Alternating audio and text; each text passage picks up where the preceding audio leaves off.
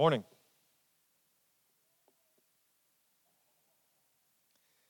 Well, it's great to be with y'all. And if you weren't during Sunday school hour, my name is Greg McGee. I served here as a youth and worship pastor from 2001 until 2008. And a couple of years ago, God called me and my wife Roxanne to move back to what was my home area in the St. Charles County and help plant a new church. And we've been doing that for 3.5 years, and God's really blessed. And this church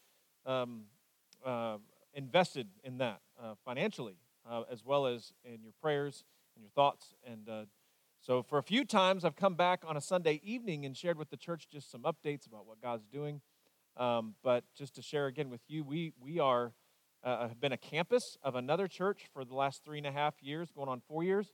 And this next year, sometime in 2023, we're not really sure yet. It kind of depends on when everything kind of falls together. We're going to launch out as an autonomous local body. And all of that is, as Brian shared, is in part possible because of your investment. I'm here just to say thank you in part. And Brian gave me the great privilege of getting to be here and share God's word with you. And I'm going to be talking to you out of Acts chapter 1. Brian has been talking with you all about testimony, about your witness and what that means. And I thought, man, what a great passage to jump into in Acts chapter 1, where Jesus gives the call, the charge to his disciples as he gets ready to head off back with the Father and sends them out as witnesses. So I want to start with sharing a story. When we lived here, we lived at 510 West Arlington. 510 West Arlington is a little house up there, and rented it for 6 months from Don Glassford. Remember Don Glassford? I rented from him, and then decided I didn't like renting anymore, and so I walked into his office, and I said, Don, I want to buy the house. He says, well, how are you going to get financing? I said, I have no idea. I don't know what I'm doing. I just know I want to buy the house. And so we worked it out between him and me, and we bought the house. And as soon as we bought the house, for those of you who remember, it was a white house at the time. It was a little bitty white square house, and the siding on each side, because the sun went in that direction, was just in horrible shape. So I decided I've got to replace that siding. Again, I have no idea what I'm doing. I'm 23 years old, but that house needs new siding.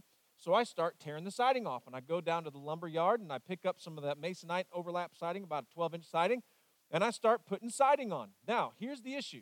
Somehow I got to cut the siding, right? But I'm 23. I don't have any tools, and at the time, I didn't really know anybody. I didn't know who to ask, and so I just thought, I don't know. What have I got? So I was looking around, and I found a tool, not the tool, a tool that actually did it, and you guys are going to be blown away. Does anybody remember this story? I don't know if I've ever told this story to anybody. I cut every piece of siding on that house on the two sides with a box knife. I'm not kidding. I would put it down, and I'd measure out the angle, and I would score it, and score it, and score it, and score it until I cut all the way through with the box knife. It's probably why I have so much pain in my hands as a 44-year-old, right? What I've learned over the years is having the right tool is important, right? Anybody? Having the right tool is a big deal. I have kind of become a tool nut, and one of the reasons is because of some of the investment in men in this church. Richard Jones is one. Richard taught me how to build a deck. I was building a deck on the back of the house, and I had no idea what I was doing, but I knew some guys who did, and so Richard Jones came over and showed me how to build a deck. Let's see. I had to drywall some spots in my bathroom, and Randall Christofferson came over and taught me how to drywall in my building. Rusty Strother came over I don't know how many times to help me with different things, and as I watched those men do things that they already knew how to do, I learned, and one of the things I learned is that the right tool is a big deal, having the right tool. So now I have a collection of tools. Now, I know in this part of the world, red versus green is a big deal, like you drive green or you drive red. And in the tool world, yellow versus red and black, right? We got any DeWalt fans? Who's DeWalt fans? Anybody? You own DeWalt? Very few. Milwaukee? Who's Milwaukee people? Nobody? I don't care. Raise your hand. Okay. Apparently we don't use tools around here. Maybe that's why I had to use a box knife, because nobody has tools. So now I have all these tools. In fact, I got a gift from somebody, a gift card last fall, and Lowe's was running like this big sale on this like big pack of tools, and I got all these really cool tools. I've got a jigsaw, wireless jigsaw. I've got a Sawzall. I've got a circular saw. I even have a band saw, like a a portable cordless bandsaw. I haven't even used it yet. I don't even know what to do with it, but I have it because it was in the pack, right? But there have been a lot of times when I've been working on a particular project and a problem comes up, right? And there's something that needs to be solved, and so I go to my bag of goodies and I find just the right tool for the job. And I get that tool out and I use it. And it's so satisfying to be able to do that job quickly and efficiently with the right tool instead of scoring siding with a box knife, right? Well, we talked about this morning in Sunday school, and I just want to share with you, each of you have been designed specifically for a purpose, right? I'm just going to use two examples. A circular saw really is best used to cut long, straight cuts. Like if I don't have a table saw and I want to strip a piece of plywood, I'm not going to get the jigsaw out. Because the jigsaw is not designed to make long, straight cuts. Now, you can do it, right? If you're in a pinch and all you got is a jigsaw, you can cut a piece of plywood with a jigsaw. But it's not really designed for that. That's what a circular saw is for. So you can use a circular saw to cut those long straights. But if you need to cut a curve in a piece of wood, like if you need to cut that piece of plywood in a shape of some kind, don't use a circular saw. You'll bind it up and you'll burn it up. I've done that, right? Use a jigsaw or something similar to cut the curves into the wood. And sometimes in our life, we can look at say we're designed like a jigsaw, and we cut curves really, really well. But man, we don't cut straight paths very well. And we look at the circular saw, the person who's the circular saw, and we're like, man, I wish I could do this. I wish I was more like that person. And the circular saw looks at the jigsaw and says, man, I wish I could cut curves. All I can do is just straight lines. But the reality is, and then some of you guys are the bandsaw, and you don't even know what you do, right? You're not even sure what you're designed for. But I tell you what, there's going to come a day, I just know it. There's going to come a day when I'm working on something, and I've got a problem that needs solved, and the best tool in the bag to use is the bandsaw. And I can't wait for that moment when I get to get that little saw out and use it for something. I'll probably come into the house and celebrate and say, I used this saw, right? Excited. And God has created each of us specifically for a purpose. So I want to talk to you about that today, about the call of Jesus for purpose in our life. But I want to give you a little bit of background on the passage we're going to be in today. For those of you who don't know, the person who wrote the book of Acts, which is the book we're going to be in, was Luke, which Luke was this friend, this companion of Paul, walked all the way around with Paul, did all kinds of ministry with Paul. A lot of people say that the gospel of Luke really is the gospel of Paul from Paul's perspective, and as the apostle, then Luke tells the story. And Luke was a physician, so he was incredibly exhaustive. If you want to read the most exhaustive account of the gospel, of the story of Jesus, then you would go to the book of Luke. He just gives lots of detail and the whole story of the gospel, of the story of Jesus Christ, right? But Luke, the gospel of Luke, was one of a 2-volume set, right? Luke was the gospel of Jesus, the ministry of Jesus, and Acts is the ministry and the life of the disciples in the early church. So here's the end of Luke, chapter 24, verses 50 through 53. It says, and he led them out as far as Bethany, and lifting up his hands, he blessed them. And while he blessed them, he parted from them and was carried up into heaven. And they worshiped him and returned to Jerusalem with great joy and were continually in the temple blessing God. Now, this is kind of like, so Jesus shows up on the scene, right?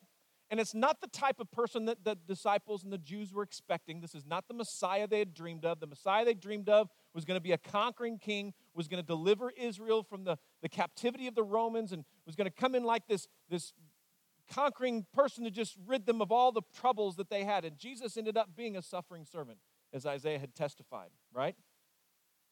And so, but I look at this story, and Jesus, he comes on the scene, he shows up on the scene, he dies, which stinks, right? And all the disciples are sad, and they don't know what to do with themselves, and so they scatter. But then he rises from the dead and shows back up the disciples, yay, and everybody celebrated, right? And he's hanging out for 40 or 50 days, right? And everybody's like, oh, good, everything's back, and everything's good, and all things are going to be okay. Whew, that was close. And then he leaves again. Can you imagine the disciples at this point, right? They're like, he's here, then he's gone, then he's here, and then poof, off he goes.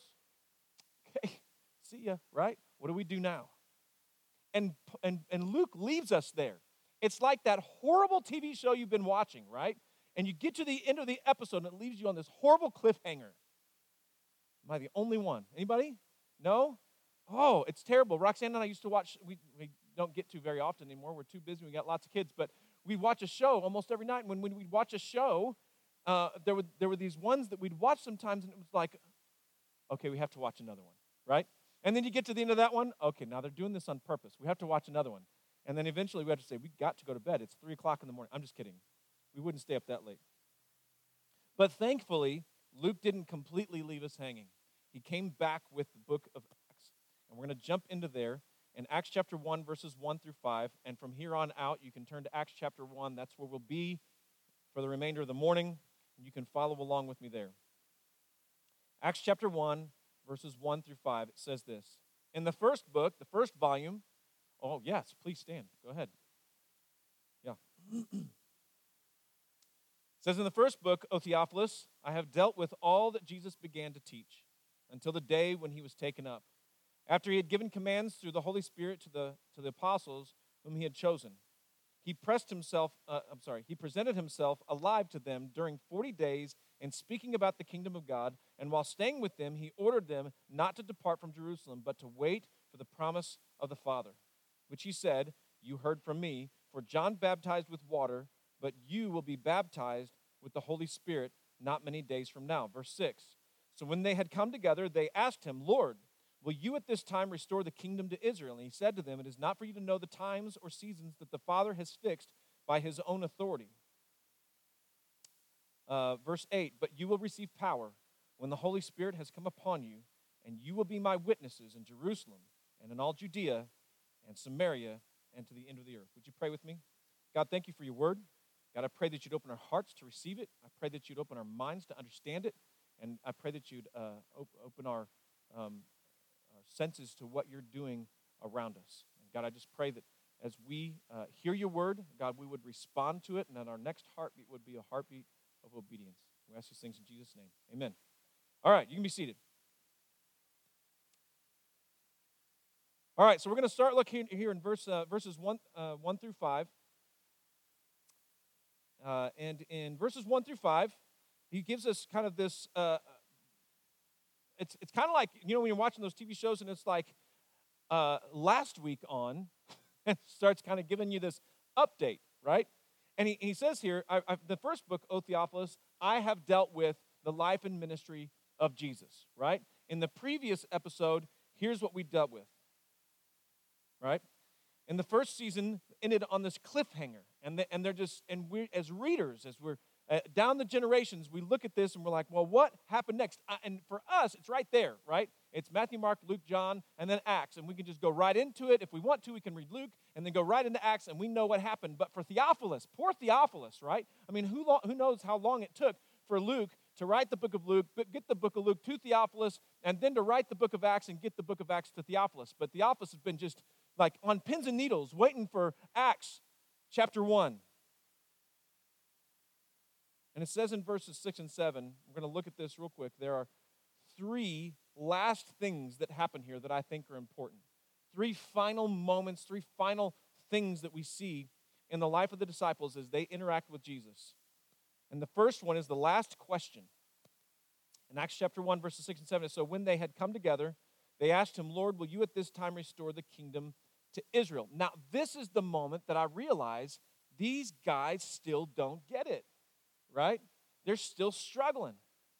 The Holy Spirit has not come into their heart, come into their life, and they're looking at Jesus, right? Okay, remember, Jesus is born, he lives, his ministry starts, he dies, he resurrects from the grave, he hangs out with them for 40 days, and then right at the very end of that, the disciples look at him and say, okay, now, you kind of had us tricked, right? We didn't know the whole death thing was going to happen, but cool move, man, that was awesome. Way to go, way to raise from the dead. That kind of shows that you're powerful. Like this whole thing of bringing Israel out of Rome, it's going to be really hard for them to stop you if you just keep like jumping up out of the grave, right? You can just keep on going, just keep on fighting, right? And they say, so now Jesus, now's the time, right? Now we know that you've come back to life, so now you can deliver us from captivity.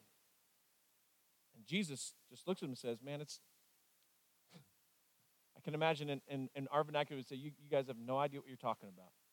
You just don't know what you're talking about. He says, it's not for you to know the times or seasons that the Father has fixed by his own authority.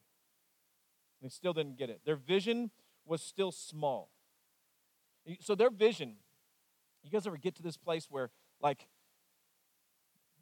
there's this moment in your life where you've dreamed this thing that God wants to do in you and through you, and you have this vision in your mind of what God's going to do, and you start pursuing that thing, and you get, and then it takes all these detours and these things that you didn't expect. You know what I'm talking about?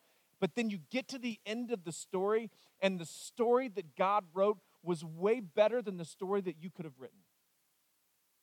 Whenever I was at First Baptist Dexter, I told the early crowd during the Sunday school about the time whenever I really just felt like God changed the call on my life from specifically student ministry to being a lead pastor at a church, and it just kind of blew me away. And at the time, I thought, man, who's going to hire me, right? Like, what church is going to look at the resume and see youth pastor, worship pastor, youth pastor, youth pastor? What church is going to hire me? And so I just didn't know what that was going to look like. And so I just started praying about it, and, you know, I had this big dream in my mind of what that might look like. Well, then when Matt called me, and he said, hey, Greg, I want you to come help me plant this church. Number one, the first conversation I had with him, he says, Greg, have you ever thought about planting a church? And I just looked at him. I mean, I didn't. I looked at him and said, nope, not even for a second. I don't really have any desire to, because that's a lot of work. And I kind of like where I'm at. They take good care of me. I'd like a church like that that's kind of already established, been around for a long time, solid, right? Can just hire me without me having to go ask people for money, because that was the last thing I wanted to do. But then the conversations continued. And then whenever I went in, before we planted the church, I just didn't really completely understand what this thing was going to look like. And then when I got about 6 months into it, I thought, God, this is not what I thought you were calling me to.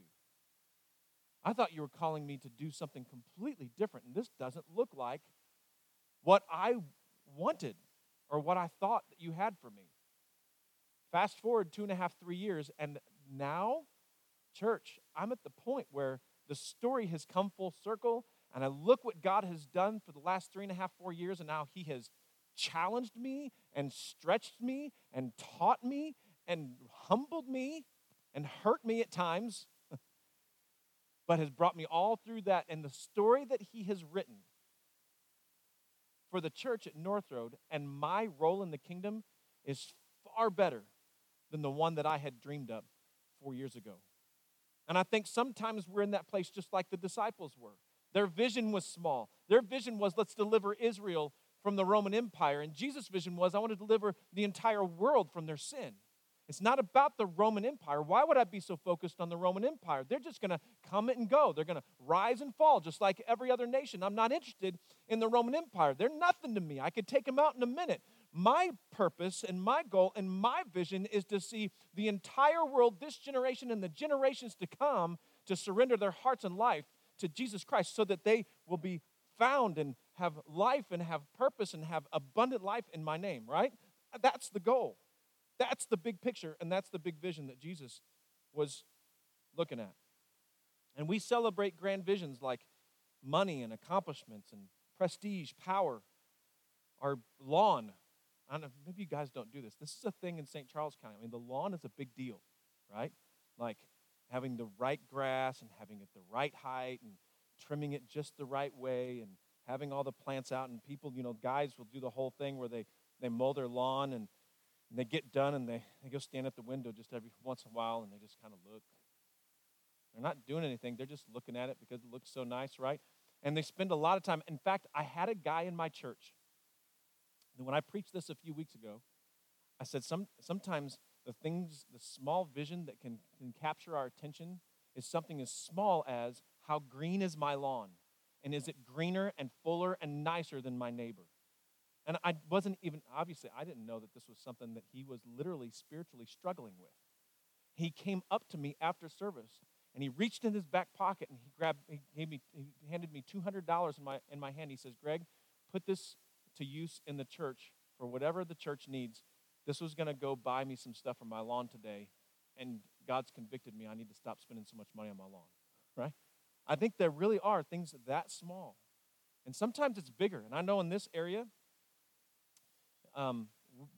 our vision can be this much land and this many bushels per acre and this, and we got all of these big dreams and big aspirations, and our vision is minuscule compared to what God has. His goal is not the thing that you've been designed, because I believe, and some of y'all are farmers, and that's what God designed you to do, right? You are designed specifically to do that, and I'm thankful, because those of us in the city, if it wasn't for y'all, we'd starve to death, right? But listen, the vision of God's life is not farming, and it's not banking, and it's not teaching. That's not God's vision for your life.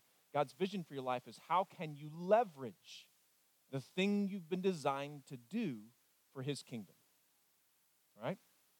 So that's what the disciples had to learn. And they have this last question: Jesus, are you going to now deliver Israel? And Jesus said, nah, you don't get it. There's some other purposes going on here. So Jesus gives them the last charge. He gives them the purpose. He gives them the purpose right to him. And he says this: but you will be my witnesses. You'll receive power when the Holy Spirit has come upon you, and you will be my witnesses in Jerusalem and in all Judea and Samaria and to the end of the earth. The word for witness here is martus. It's the word from which we get our word martyr. The definition specifically is a witness in a legal sense, giving testimony, right, about something that you have seen, right? So if you're giving a witness, if you're a witness in a witness stand, and let's say that there's a murder that has happened, and you are called to be a witness. You're called to give testimony. You sit in the booth, and you answer questions, and they say, where were you on this night? Well, I was in this spot. Well, did you see Joe Schmo? Yes, I saw Joe Schmo. Well, what did he do? Well, he shot that girl, right? You've given testimony. You saw something with your eyes, and you gave testimony to it. That's the sense of the meaning of the word here.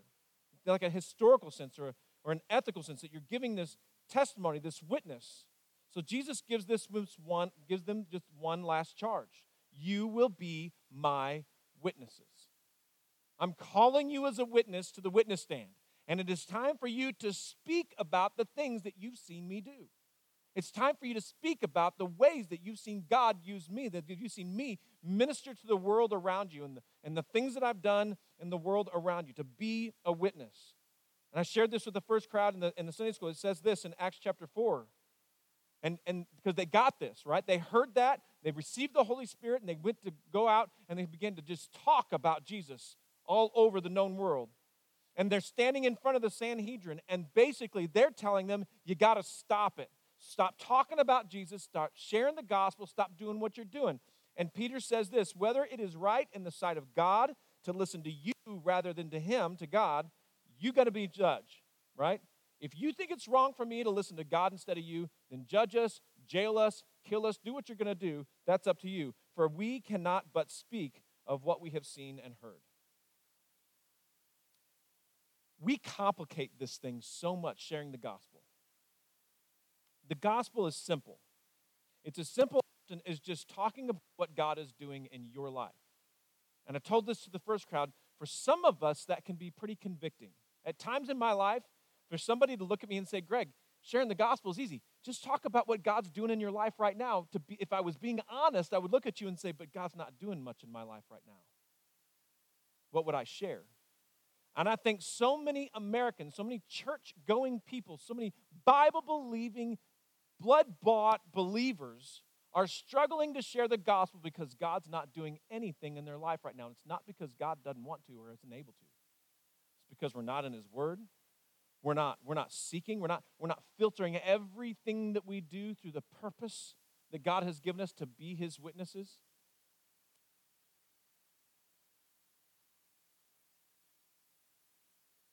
And the question is, have we allowed smaller purposes to get in the way of God's purpose? So Jesus called it out of them. He says, I need you to testify. I need you to be my witnesses. In fact, he leveraged the future on it.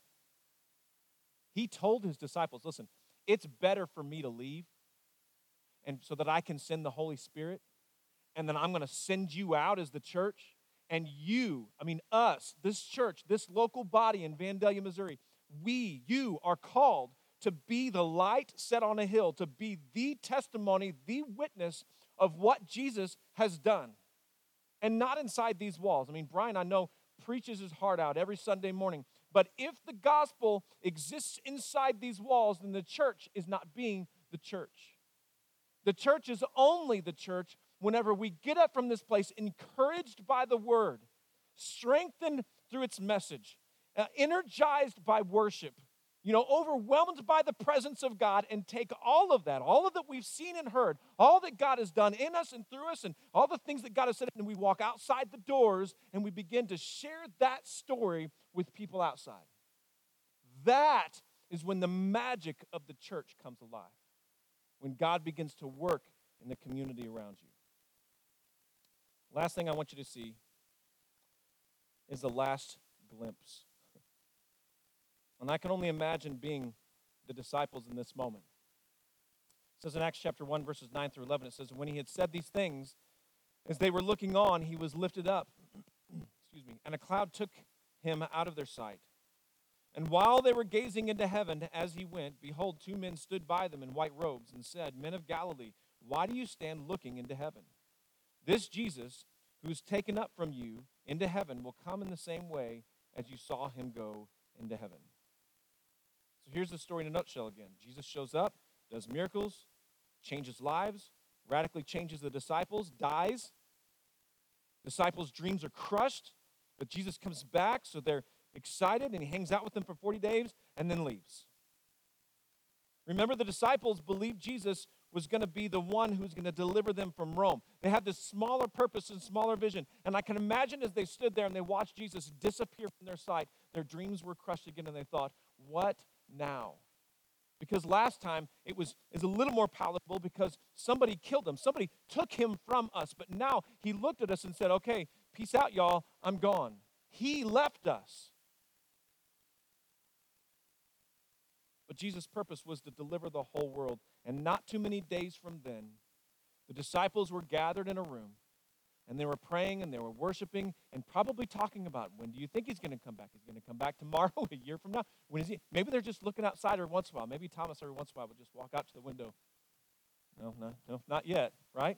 And they're waiting, and they're anxious, and what's going to be next? And the Holy Spirit descends on that group. And that day, Peter walks out, and they begin to speak in different languages, in different tongues, and Peter shares the gospel, and 3,000 people were saved.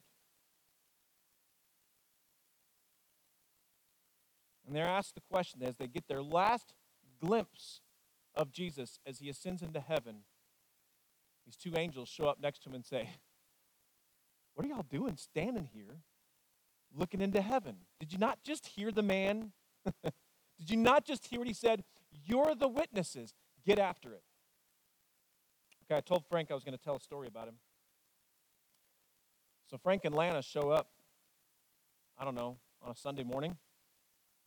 And I don't even remember how this all went down, but at some point we start having the conversation that he had been leading worship at a church.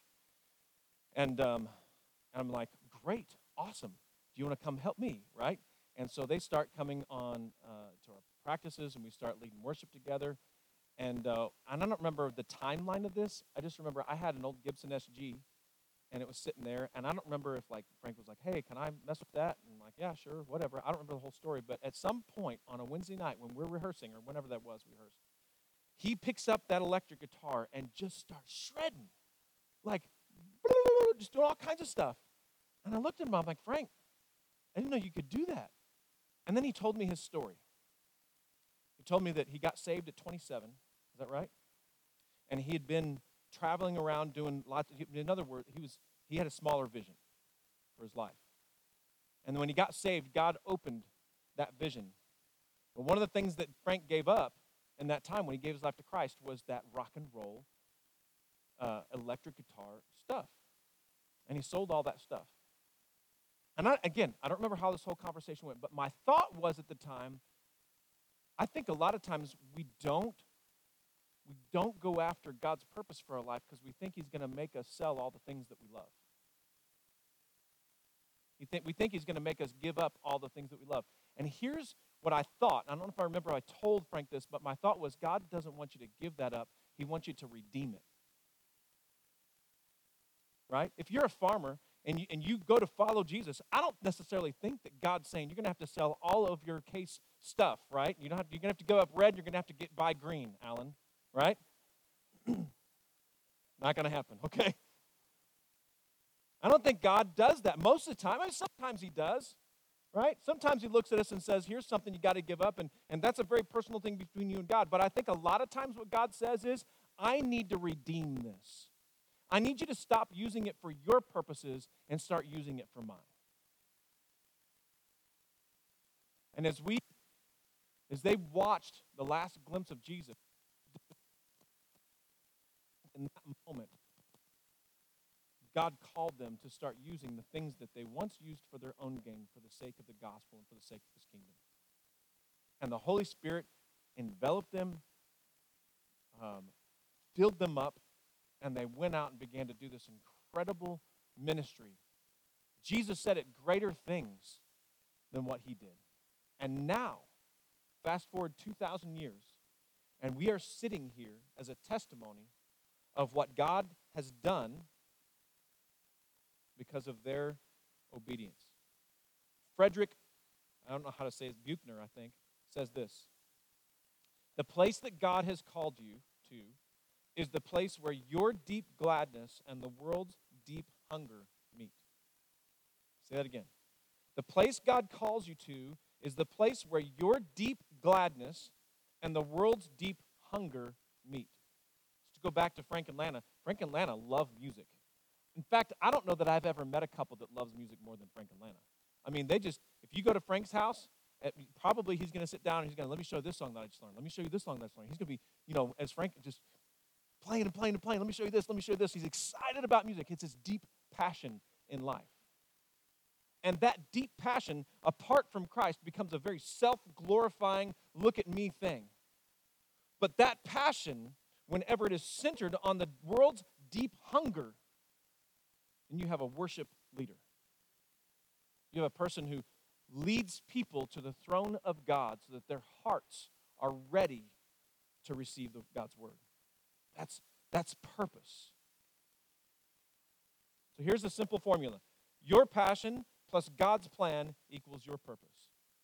What is my purpose, Greg? What's God's will for my life? Well, what's your passion? What has God designed you to do? Where does that intersect with his plan? And right there you'll find his purpose for your life. Go back to the tools yesterday. Yesterday? I don't know. Let's run together. I think it was yesterday morning. Roxanne left and did some things, and our water faucet handle just broke off. Like she just turned on the water, and it just broke off. And so one of my least favorite things to do is anything to do with plumbing, especially under the sink, because guys my size were not designed to be under a sink. We just weren't. And so I began to take out the old sink, and the bolt, or the nut on the bolt has been, water on it, and it's whatever. It's just seized on there. I couldn't get it loose. And every time I tried to turn it, the faucet up top would turn, and so I had to get out my favorite tool. It's an oscillating saw. Anybody have an oscillating saw? It is glorious. It's the most amazing. If you don't have one, go buy one today. I'm just joking. It's an oscillating saw, and it was the only thing that I had that could get up in there, the only saw that I had that could possibly reach into this spot, and I just sat there with underneath the sink, right? 6'4" guy underneath the sink with an oscillating saw, cutting off this bolt.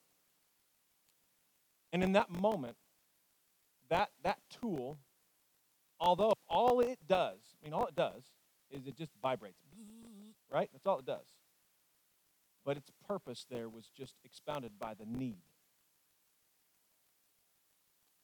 And your purpose, your design, what God has designed you to do, is most valuable when shown with the need. You ever heard the expression that God's glory shines the brightest against a backdrop of darkness?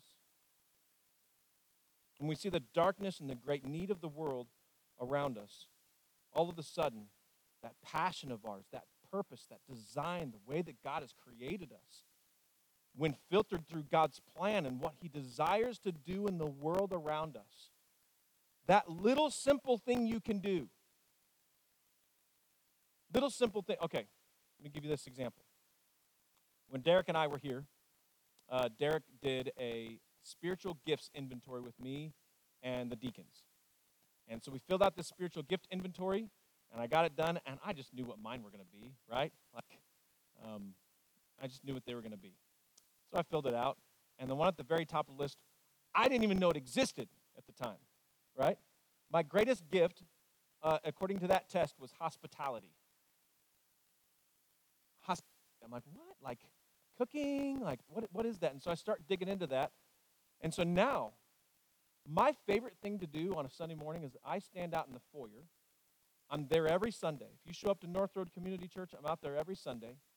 And when a new person comes in, I see him immediately, and the passion of my heart, honestly, and I don't do this on purpose. I used to do this when I was here. When somebody would just show up to the church, I'd be like, hey, you want to see the building? Let me take you around. Are you thirsty? Would you like a drink? Are you hungry? Let's go get something to eat, right? That's just the way I'm wired. And God has, as he revealed that to me, it's just such a simple thing. It's not like some incredible, great talent. It's just something that God's placed in me. I'm passionate about people feeling comfortable wherever they are. And God has, as he revealed that to me, has shown me that I can leverage that for his kingdom. Because people, when they walk into our church, they may be coming there for who knows what their background is, who knows what they went through last night or last week, who knows what they're walking out of. But to walk into a building and have an awkward, tall guy with a gray beard walk up and say, hey, welcome. I'm so glad you're here. What brings you here? Can I ask your name? You want some coffee? And God uses that for his kingdom. So, my question to you is this. What's your purpose? How has God designed you? What is your passion, and where does it intersect with God's plan? And when you take your passion and God's plan, his testimony, the things that you've seen him say and do, the ways that you've seen him act around you, when you take how you've been designed and your passion, and you take the story that God has written on your heart, and you combine those two, they become an incredible power in the world today. Because people are looking for hope. They're looking for hope. You know that's the difference between us and the world? It's hope. It's not that we don't grieve. We do, don't we? It's not that we don't have struggles. We do. We just don't do them without hope. We walk through this life knowing that this is not it. This is not all there is. So maybe some of you here today that maybe you've never given your life to Christ. Maybe you're struggling with that. Maybe you're struggling with, I want to follow Jesus, but I don't want to let go of this thing. Let me tell you, it is worth it every single time. And maybe some of you, probably more of you, that you know that you're called to do something. God's been speaking it to your heart. God's been tugging at the strings of your heart. He's been pulling you. He's been speaking into you through his word and through other people. And you know that you were made for more than what you're doing right now. But either you feel like, they don't need me, or they wouldn't want me, or you feel like, I don't have time for that, or I don't have the resources for that. Can I just encourage you? There's no greater journey you can walk on than to be right in the center of who God has made you to be and be living out your purpose. And all of it for the sake of the gospel. Would you pray with me? God, thank you for your word. God, thank you for the example of the disciples. God, that whenever they received the Holy Spirit, whenever they saw what you did and they lived with you, they walked with you, and whenever they came to that place in their life where they surrendered all to you, God, you used them to do things that are just unbelievable. And God, I know that you are the same God today that you were then. And you desire just as much to use the people sitting in this room as much as you used the disciples back then. God, there are 8 billion people in the world today. There are several thousand people within 10 miles of this building. And all of them need to know the gospel of Jesus Christ. And God, I just pray that in this church you would raise up among the people here individuals who would say, God, expand my vision. Help me see outside of my circle, outside of my little world here. And God, where does my passion, the way that you've designed me, intersect with your plan? God, would you leverage my life for the sake of the gospel? Would you allow me to be a witness on the stand to tell the story of what Jesus has done? And I ask these things in Jesus' name. Amen.